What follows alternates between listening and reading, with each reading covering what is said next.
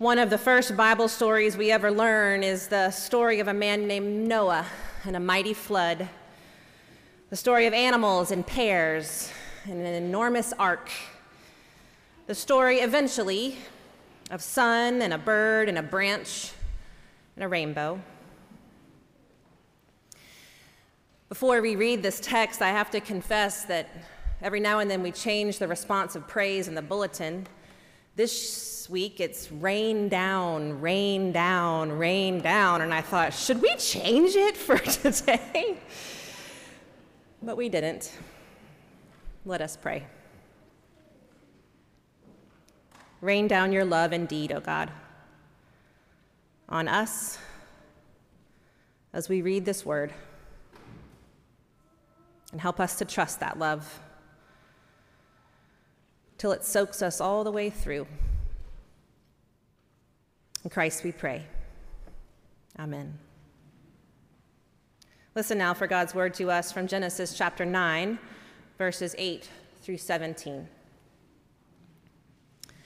Then God said to Noah and to his sons with him, "As for me, I am establishing my covenant with you and your descendants after you, and with every living creature that is with you, the birds, the domestic animals, and every animal of the earth with you, as many as came out of the ark.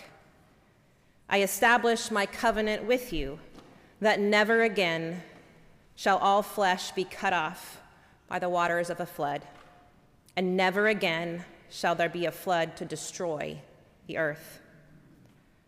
God said, "This is the sign of the covenant that I make between me and you and every living creature that is with you for all future generations.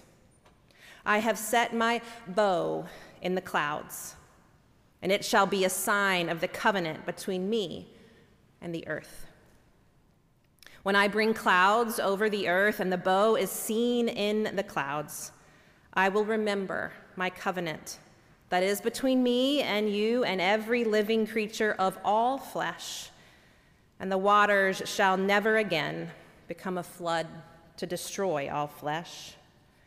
When the bow is in the clouds, I will see it, and I will remember the everlasting covenant between God and every living creature of all flesh that is on the earth."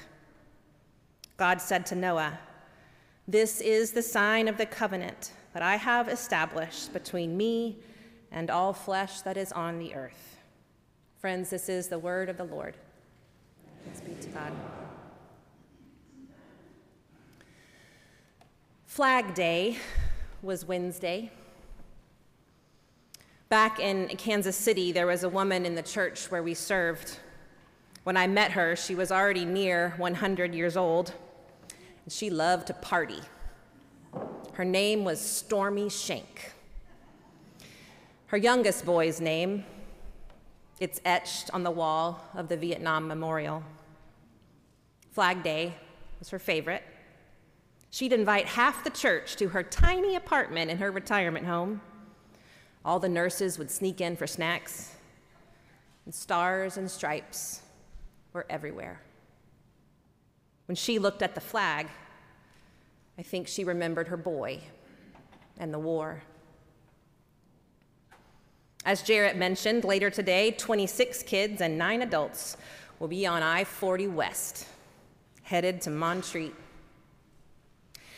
As soon as they hit Burke County, where Morganton is the county seat, they will see a giant Confederate flag flying in the sky.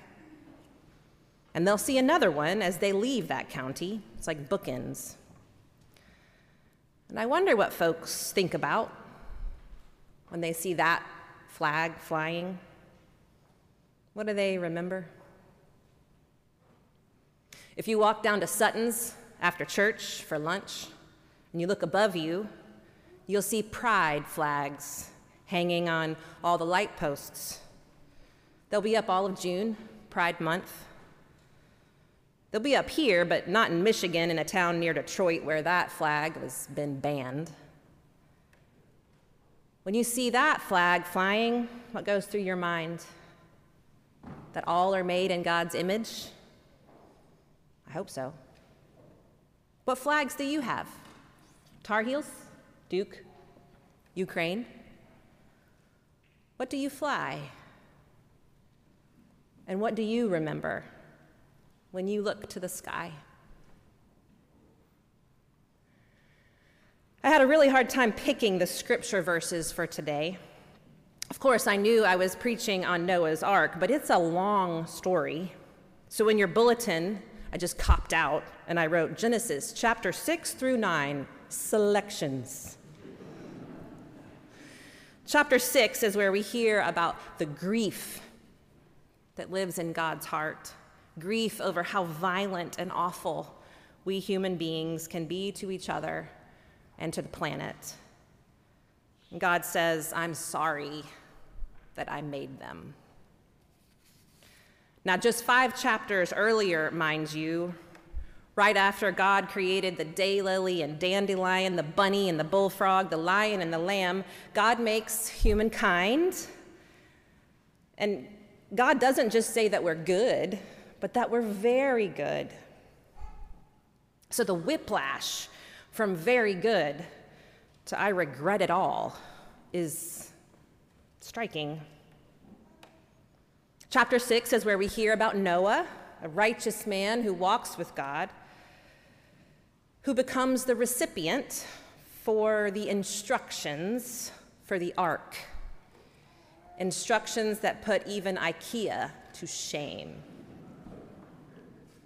And then the zoo comes, 2 by 2, wild and domestic, male and female, prey and hunter, and it rains for 40 days, and the waters swell for 150 days more, and then they float, and they wait, and they perch on a mountain, and they wait some more, and if you're counting, all of that is 12 months longer than it would have taken me to lose my mind on that boat. Especially if I thought about the loss that was happening under the hull. Chapter 8 is when the dove finally flies back with a freshly plucked olive branch, a green sign of hope. Now, I read you part of chapter 9 when God sets the bow in the sky. It's the greatest flag that has ever flown. But I could have kept going in chapter 9 too if I had kept reading literally 3 verses. 3. After Noah gets off the ark, he's drunk and naked and spitting out horrid curses. If it were not so sad, it would be comical. The flood comes, but nothing really changes on the earth, at least. So what do we do with this old story? This week, I got an email from Bob Johnson. He's the gent in the seersucker that often will give you your bulletin. He asked, why couldn't Noah have left the mosquitoes off the ark? Yes. It is a delightful wondering.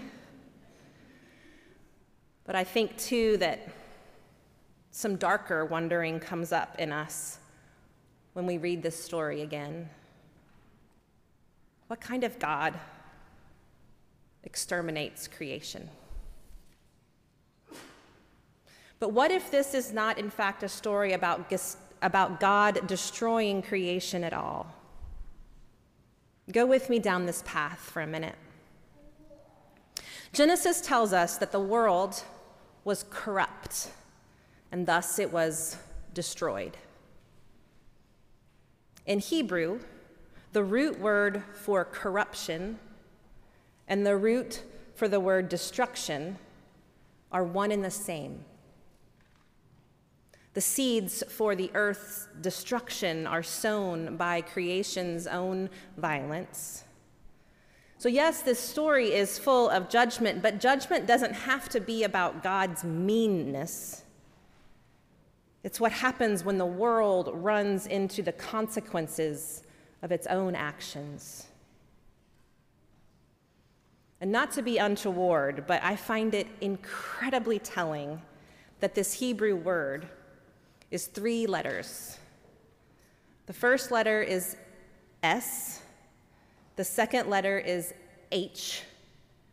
Hebrew words don't have vowels. And the last letter is T. Just going to let you sit with that. Isn't it true that when we treat people and the planet like manure, when we do that, don't we oftentimes find ourselves drowning in it ourselves? So perhaps this is less a story of God being recklessly destructive and more a story about God acting in the midst of our own meanness to bring an olive branch and a promise of everlasting relationship. Ultimately, this is why I ended up reading just the selection that I picked, just 10 verses from chapter 9. We call this the story of Noah's Ark. The fact of the matter is that Noah never speaks in this entire story, but God does. God speaks, and the world is never the same after it. God says, I establish my covenant with you. Never again will a flood destroy it all. I set my bow in the clouds. I will see it. I will remember the promise that I make to you. It's fascinating, really, that God says the rainbow is for God's own reminder, not ours.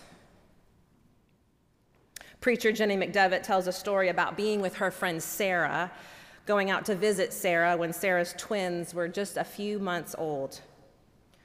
Jenny's main job was to hold whichever of the 2 babies did not need Sarah at that given moment. Jenny said one day, as her daughter was screaming her head off as Sarah bounced her in a futile attempt at soothing, I heard Sarah whispering, Zoe Winsett, child of the covenant. Zoe Winsett, you are a child of the covenant. And I told her how sweet I thought that was. Remind them even before they can forget, I said, but she cut me off. Jenny, she said, I am not reminding Zoe that she is a child of the covenant. I am reminding myself.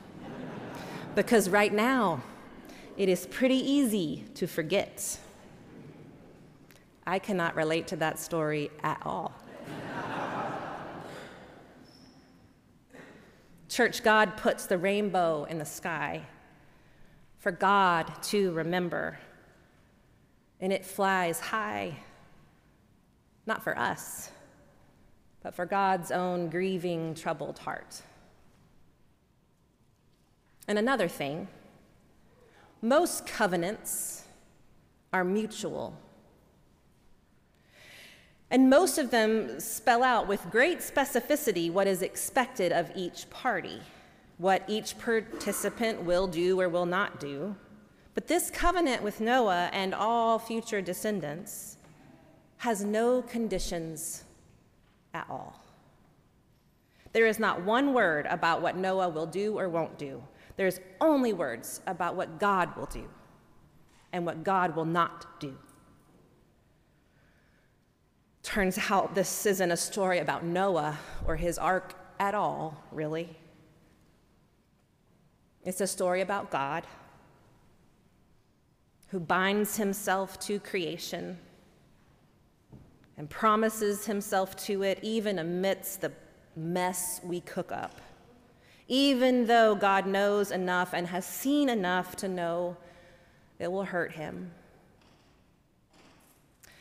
From the very beginning, this is who God is, and it tracks all the way to the cross.